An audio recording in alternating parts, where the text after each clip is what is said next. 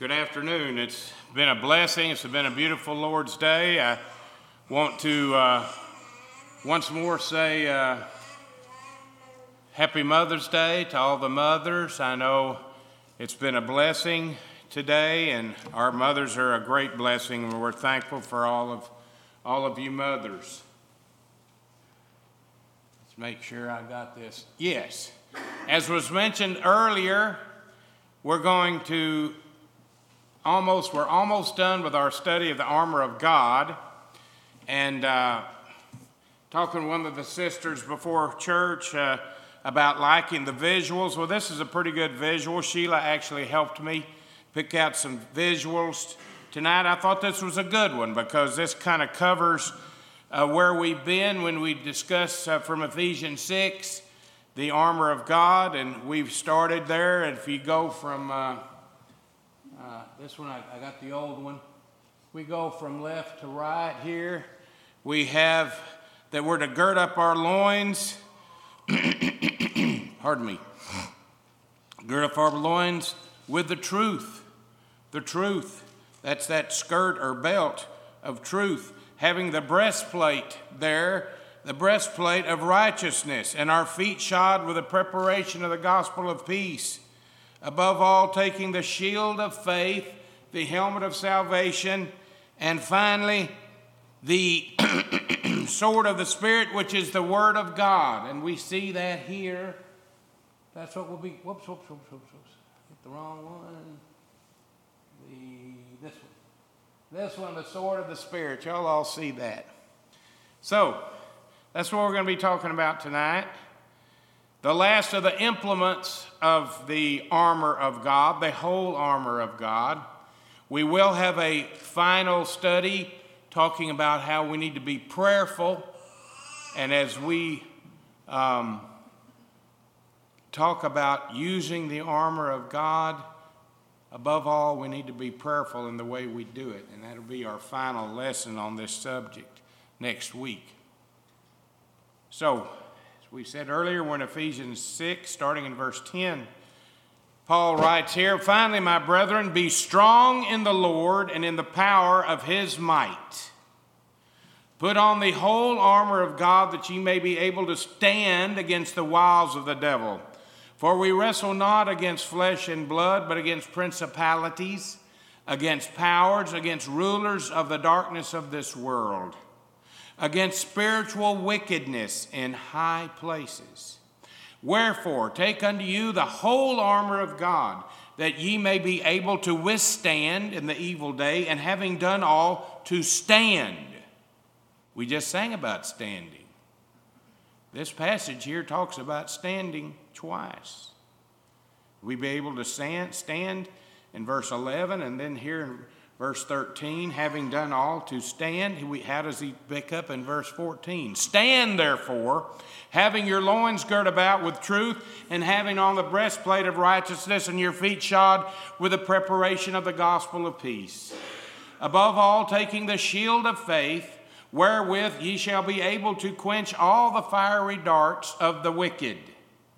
And take the helmet of salvation and the sword of the Spirit, which is the word of God, praying always with all prayer and supplication in the Spirit, and watching thereunto with all perseverance and supplication for all saints." So tonight, as we've stated earlier from Ephesians 6 and the second latter part of verse 17, "And take the helmet of salvation and the sword of the Spirit, which is the word of God." Don't let people confuse you and say that the Spirit is something different from God's Word. The Spirit is the Word. Just as the Father and the Son and the Holy Ghost or a Holy Spirit are one and united, God's Word is His Spirit revealed to us. And that's what we need to have living in us, His Word. And we'll see that through the passages that we study tonight. Now, I got to tell you, Brother Nathaniel, I know he's got a collection of swords. And he's got these great big swords. He's got little bitty swords. He's got everything in between. And I was thinking about having him bring a sword, but You know, the sword we're talking about is right here. This is the sword. And I really like this illustration because it shows that the sword of the Spirit, and it's kind of like shaking because it's alive. That's why. You see that blade there? It's not stagnant. It's lively. And God's word is lively. God's word is alive. I like this visual. So we're going to be talking about God's word, the sword of the Spirit, which is God's word. And let's look at Hebrews now, because some of these passages, and I got to tell you, most of these passages, as I was putting this study together, I've known for a long time, but they're true. Hebrews 4 and verse 12. For the word of God is quick. Quick here means alive. The word of God is quick and powerful and sharper than any two-edged sword, piercing even the dividing asunder of soul and spirit, and of the joints and marrow, and is a discerner of the thoughts and intents of the heart. What is that sword? God's word, which is alive, powerful, sharper than any two-edged sword. That is what we have to use. The sword of the Spirit, which is the Word of God, is our primary weapon against the devil. Now, at first I was going to put against the world. But the spiritual warfare that Paul is talking about in the context of Ephesians 6 is our personal struggle. Our personal struggle. And our personal struggle is against Satan. So when we talk about this spiritual warfare, we're talking about our warfare, not in the community, even though we do have battles there. But the first battle is for your own soul. And brothers and sisters and friends, you can't do it without the whole armor of God. You can't do it without standing up for the truth. You have to, as an individual, stand up. No matter what kind of example your parents or grandparents or the elders of the church have set for you, it's up to you to take that armor. It's up to you to use that armor. And we're going to talk about that today. The sword of the Spirit, which is the Word of God, is our primary weapon against the devil. What's a good example for us with this truth statement? I think that's what Jacob calls it, something along those lines. Fact statement, truth statement. This is one of those. He knows what it is. He'll tell me after church. But it's one of those powerful statements that we can hang our whole lesson on, and that's what we're talking about here. How about Matthew 4? Remember the story in Matthew 4, starting in verse 1? Then was Jesus led up of the Spirit into the wilderness to be tempted of the devil. Jesus had a personal struggle here with the devil, him and the devil. How did he handle it? And when he had fasted 40 days and 40 nights, he was afterward a-hungered. Let me tell you what, it wouldn't take 40 days and 40 nights for me to be hungry. I can't imagine Jesus being in the wilderness, being by himself, no doubt, and not eating for 40 days and 40 nights, and he was tempted at a very weak physical condition. Verse 3, when the tempter, that is the old devil, came to him, he said, if thou be the Son of God, command that these stones be made bread. How did Jesus respond to that direct temptation to him and his physical needs, his desires, that temptation?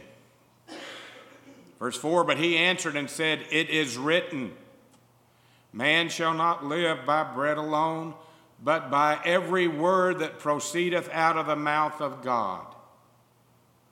How did he confront the devil? With the word of God. Again, verse 5, then the devil taketh him up into the holy city and set him up on a pinnacle of the temple, and saith unto him, If thou be the Son of God, cast thyself down, for it is written, He shall give his angels charge concerning thee, and in their hands they shall bear thee up, lest at any time thou dash thy foot against a stone. Jesus said unto him, It is written again, Thou shalt not tempt the Lord thy God. Twice, when the devil tempted Jesus, he fought back with God's word. Now, I'm left-handed, so if I do this, that's the hand I would be using. But it's not with our hands that we fight the devil. We fight it with God's word. Finally, verse 8 through 10. Again the devil taketh him 3 times up into an exceeding high mountain, and showeth him all the kingdoms of the world, and the glory of them. And he saith unto him, All these things I will give thee. This prince of the world is going to give Jesus all the riches, if thou wilt fall down and worship me. Then saith Jesus unto him, Get thee hence, Satan, for it is written, Thou shalt worship the Lord thy God, and him only shalt thou serve. Each time Jesus was pressed into temptation, and you're talking about the 3 areas that we are tempted: the lust of the eyes, the lust of the flesh, the pride of life. Jesus used God's word. He used God's word against the devil. And that's what brought him out. We know after this, Jesus was comforted. The angels came and ministered unto him. And those were the final temptations. And after this, Jesus began his ministry. He began his ministry after this round of temptation from the devil. The sword of the Spirit, which is the word of God, is our primary weapon against the devil. We also have, yes, the helmet of salvation. We have the hope of his everlasting salvation. We have faith and that shield which keeps those fiery darts from getting to us. Okay, we're girded about with we have the breastplate of righteousness, and we're girded about, I keep forgetting that one, with truth. We're talking about truth here. We have all these things, and our feet shod with the preparation of the gospel of peace. We have all of these these pieces, implements of armor that we have, but our sword is our primary weapon against the devil. Jesus showed us that in Matthew 4. Our next bullet point: to be able to effectively use a weapon, one must know it well. You got to know your weapon. No matter what you're using, you have to know it. And I think, I don't know why, but this just came to me a little while ago, a claw hammer. It's a pretty simple tool. A claw hammer. You got a hammer head on one side and it looks like 2 fingers, claw on the other side. You know, I had to learn how to use a claw hammer. I didn't know how to use it. My dad had to tell me. And that's a very simple tool, but my dad had to show me. Son, this is how you grip the hammer. Of course, he was right-handed. I'm left. Son, this is how you grip the hammer. You don't grip it too high. You don't grip it too low. You grip it where you got it working for you, not against you. You hit whatever you're hitting with the head of that hammer, right square on that nail. If you're hammering a nail, you hit right there. And you be careful and you watch what you're doing. You're careful, and that's how you use it. You want to use the claw because you messed up on that nail, which invariably I did. Maybe you did it the first time, right? I don't know. I remember, boy, what happened here? And you get that claw, and you use that claw, and you use whatever surface you're against, and you get that claw and you pull that nail out, you straighten it up, and you go at it again. You got to learn how to use it. But you have to know your weapon before you're able to use it. Brother Clark, you know what we're talking about, very, very firsthand. This past weekend, I guess, he went down to Gary's place and he was looking at some weapons to use. Did they just throw you that weapon and say, have at it, Clark, good luck to you? No, you were taught. We all have to be taught to effectively use a weapon or a tool. We must know it well. And that's true for God's word. We need to know it well to effectively use it. Therefore, we must know well the sword of the Spirit, which is the word of God. No matter what our weapon is, but our weapon in our spiritual struggle against the devil is the use of God's word. And we must know it. We must know it. Back in the Old Testament, Deuteronomy, we studied, and I really got a lot out of our study in Deuteronomy a few months back. Deuteronomy 6, starting in verse 4. Hear, O Israel, the Lord our God is one Lord. And thou shalt love the Lord thy God with all thy heart and with all thy soul and with all thy might.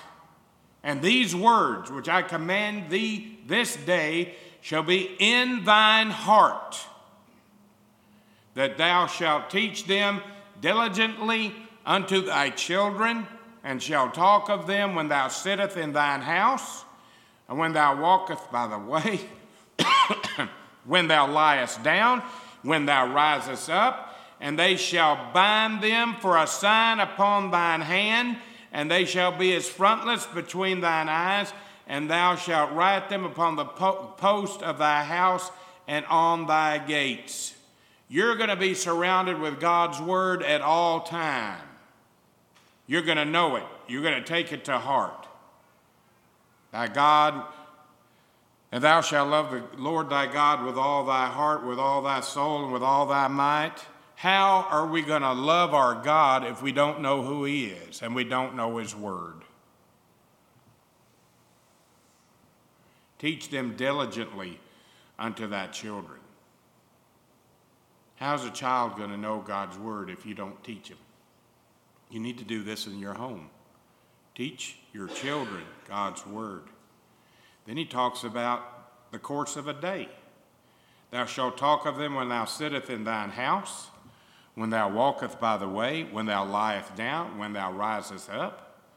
They shall bind them for a sign upon thy hand, and they shall be as frontlets between thine eyes. It's like a band that you'd wear on your forehead, and knowing it's there. And thou shalt write them upon the post of thy house and on thy gates. How are you going to know God's word if you don't study it? You don't get into it. Psalms 119, verse 9 and 16. Wherewithal shall a young man cleanse his way? How shall a young man cleanse his way? By taking heed thereunto according to thy word. How is a young man going to know the way? By taking heed unto God's word. With my whole heart I have sought thee. Oh, let me not wander from thy commandments. Don't let me stray. Thy word have I hid in mine heart, that I might not sin against thee. Blessed art thou, O Lord. Teach me thy statutes. With my lips have I declared all the judgments of thy mouth. I have rejoiced in the way of thy testimonies, as much as in all riches. I will meditate in thy precepts, and have respect unto thy ways. I will delight myself in thy statutes, God's law. I will not forget thy word. We got to know it. We got to know God's word. Do we have this attitude? I hope so. I hope so. I hope so. Let me not wander from thy commandments. With my lips I've declared all thy judgments with my mouth. I've rejoiced in the way of thy testimonies, as in all riches. I will meditate in thy precepts, have respect unto thy ways, and will delight myself in thy statutes. I will not forget thy word. Again, in Deuteronomy 11, we looked at Deuteronomy 6. Now we're looking at Deuteronomy 11, and you say, David, are you sure this is like the very same words? It is. Because of the emphasis that Moses put on the importance of God's word. This is an emphasis statement.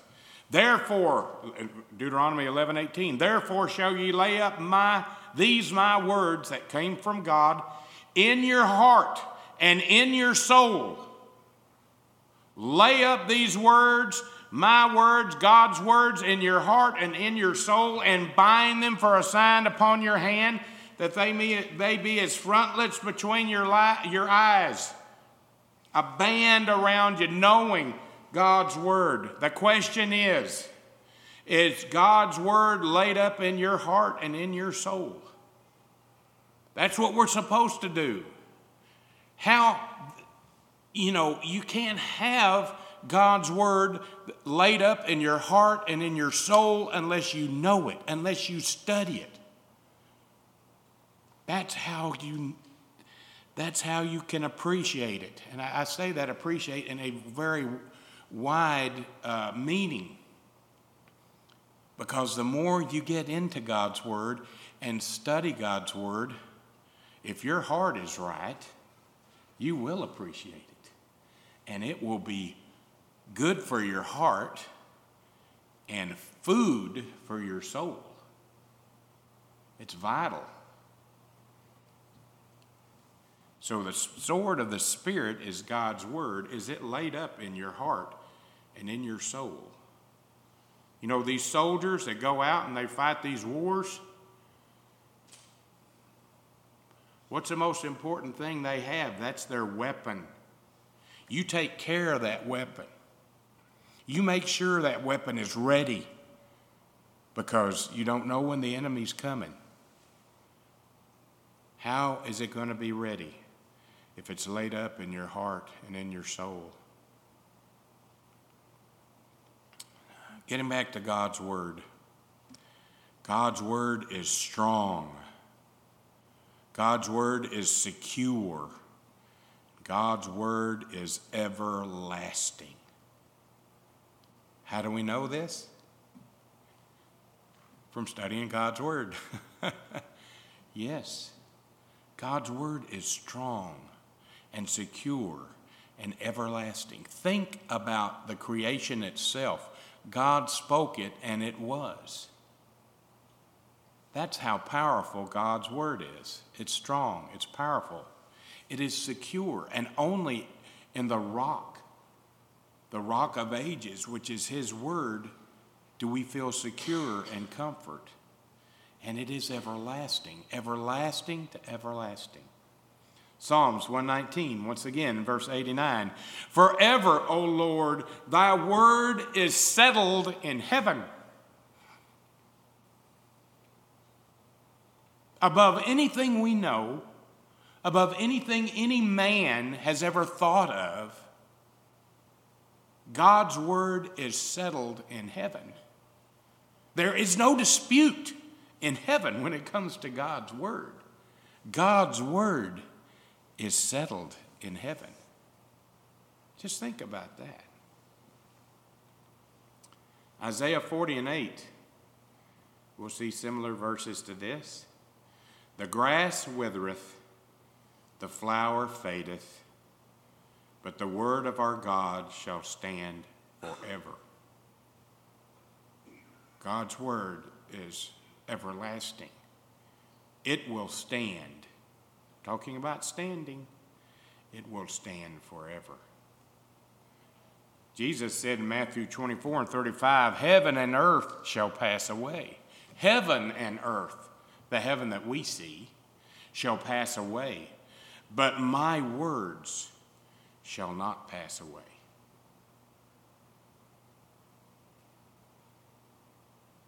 That's impressive. Heaven and earth shall pass away. Everything we know, everything we feel, everything we see, everything we smell, everything we hear is going to be gone. But God's word will endure.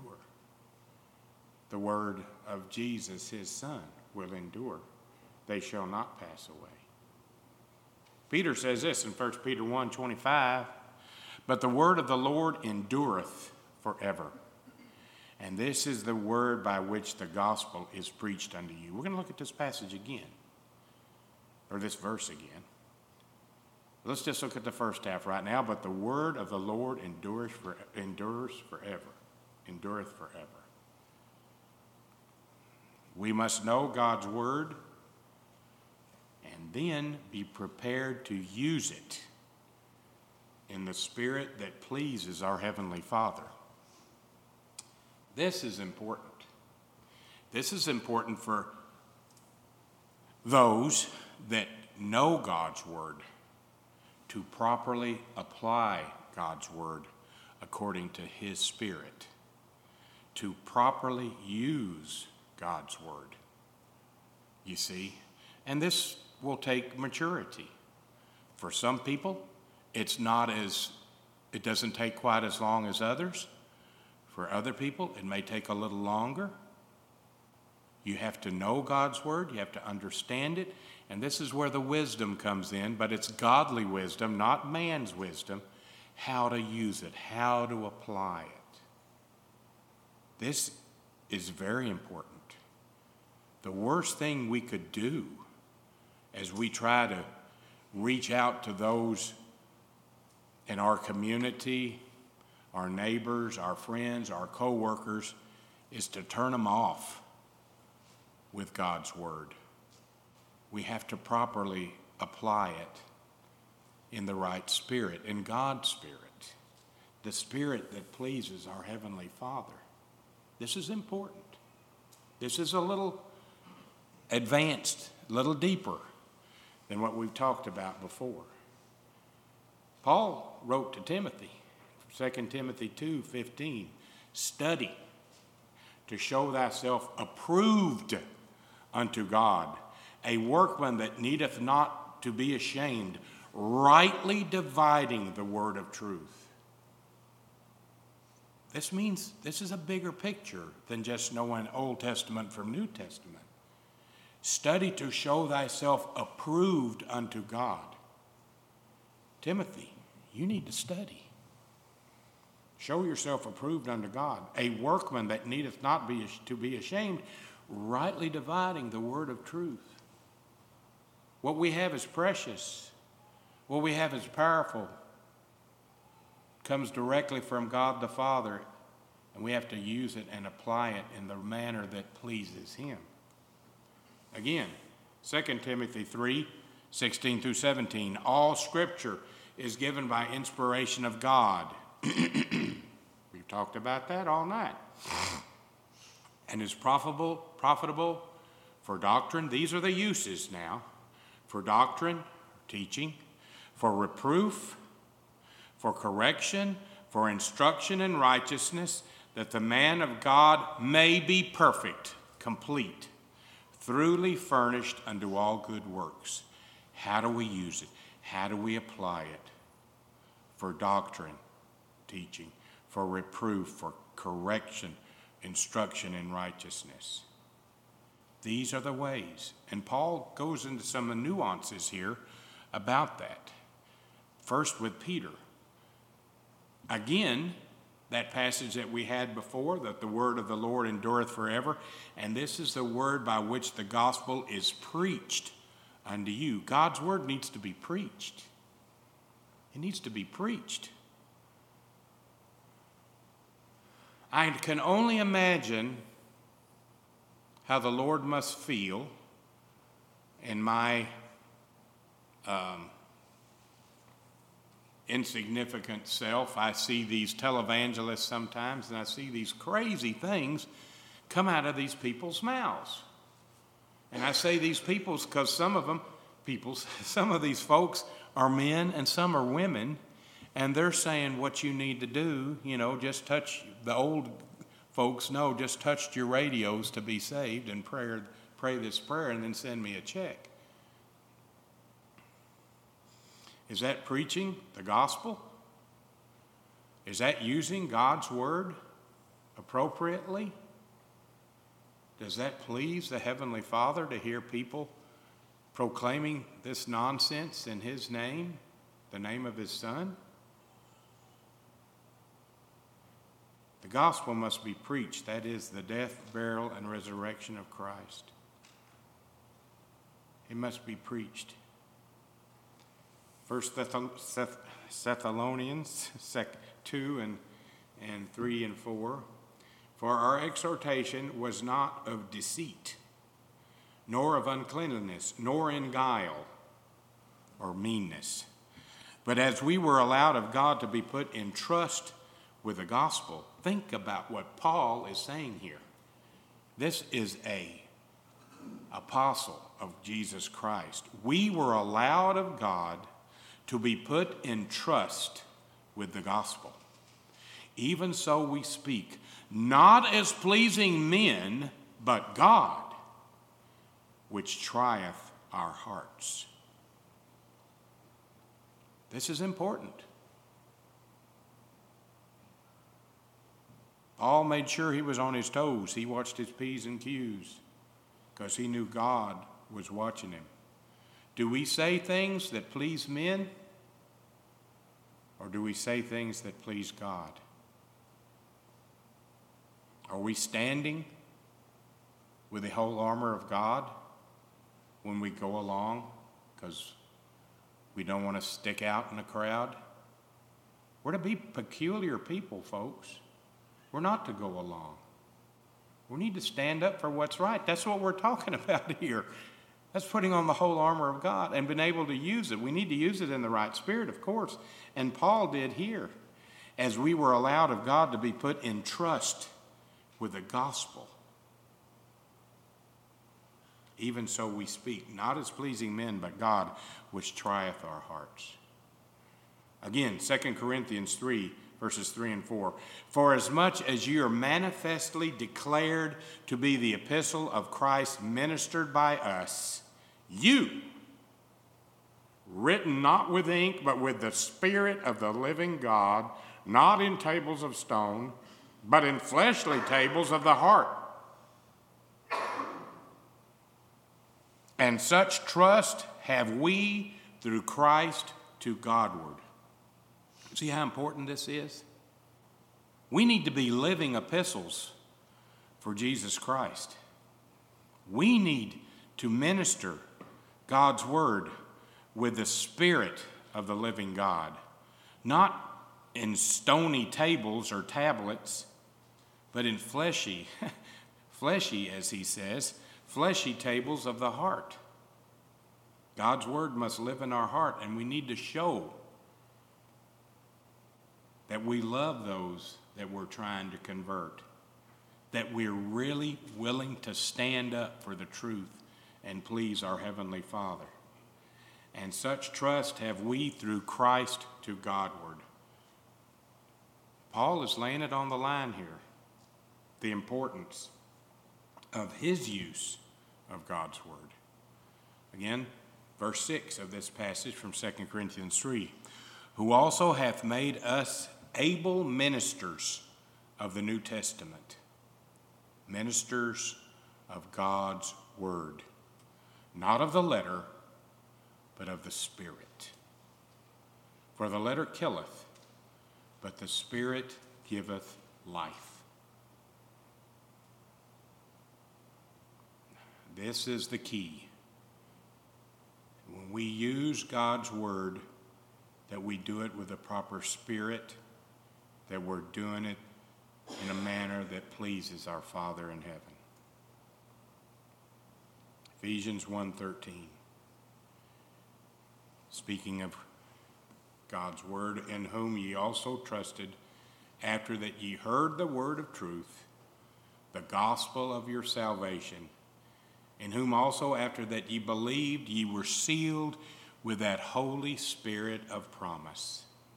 You see, the word of truth, the gospel of our salvation is after we believe, we are sealed. Brother Don talked about in his prayer. We have that inheritance. We are sealed. We are stamped, approved of God with that Holy Spirit of promise. What a blessing. What a blessing that is. Paul realized it. Paul knew that that was important, that we do things in the Spirit, that Holy Spirit of promise. Paul says this in Romans 1:16, "For I am not ashamed of the gospel of Christ, for it is the power of God unto salvation to everyone that believeth, to the Jew first, and also to the Greek." And when he says Greek, he's talking about everybody else. That's us. We may not have the blood of a Jew or the blood of a Greek, but he's talking about us. I thought about maybe leaving that off and doing a ... to everyone that believeth. But no, let's put it because the context was, and that's why context is important. The context at the time was the Jew and the Greek. But guess who he was writing to? He was writing to the Romans. Were the Romans Jews? Some might have been, but most were Romans. They lived in Rome. Were they Greek? There might have been some that had some Greek bloodlines, but they were Romans. They weren't Greeks. We're talking everybody that understands the power of the gospel and that believeth in the gospel, that every one of us has that power of God once we believe and obey God's word. I am not ashamed of the gospel of Christ, for it is the power of God unto salvation to everyone that believeth. Now this is simple, basic, but it's true, and that's what needs to be living in our heart. One final passage, Hebrews 4:12, once again. "For the word of God is quick, it is alive and powerful and sharper than any two-edged sword, piercing even to dividing asunder of soul and spirit." Our spirit, as we know from God's word, when we die, departs from us and goes back to the Father who gave it. Our bodies deteriorate. He didn't even mention our bodies here. Our bodies deteriorate. They go back to the dust, which they were. But our soul will live on. Our soul will live on in two different places. Either our soul will be in glory with God the Father, or will be cast down and spend eternity with the devil in fire and torment. A choice is for all of us. And that, what is the divider? God's word. God's word. Do we accept it? Do we believe it? Do we receive it? Do we live it? Is it residing in our hearts?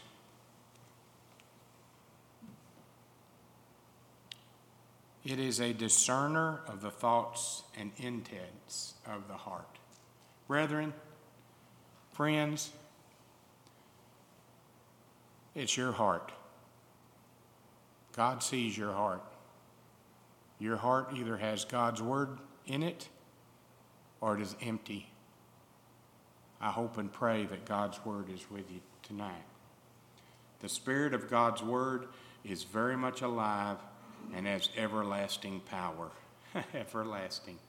Talk about the Energizer Bunny. God's word is far beyond that little cartoon, if you will. It is everlasting to everlasting. Let's learn how to use God's word and apply it to our everyday lives. That's the lesson. I appreciate your very kind attention. If there are any that has a need that they'd like to bring before our congregation, it would be our duty and indeed our pleasure to pray for you, that anything laying heavy on your heart, you can count on your brethren to pray for you, and we love you. And if you have something you'd like to bring forward, we'd be very happy to pray for you.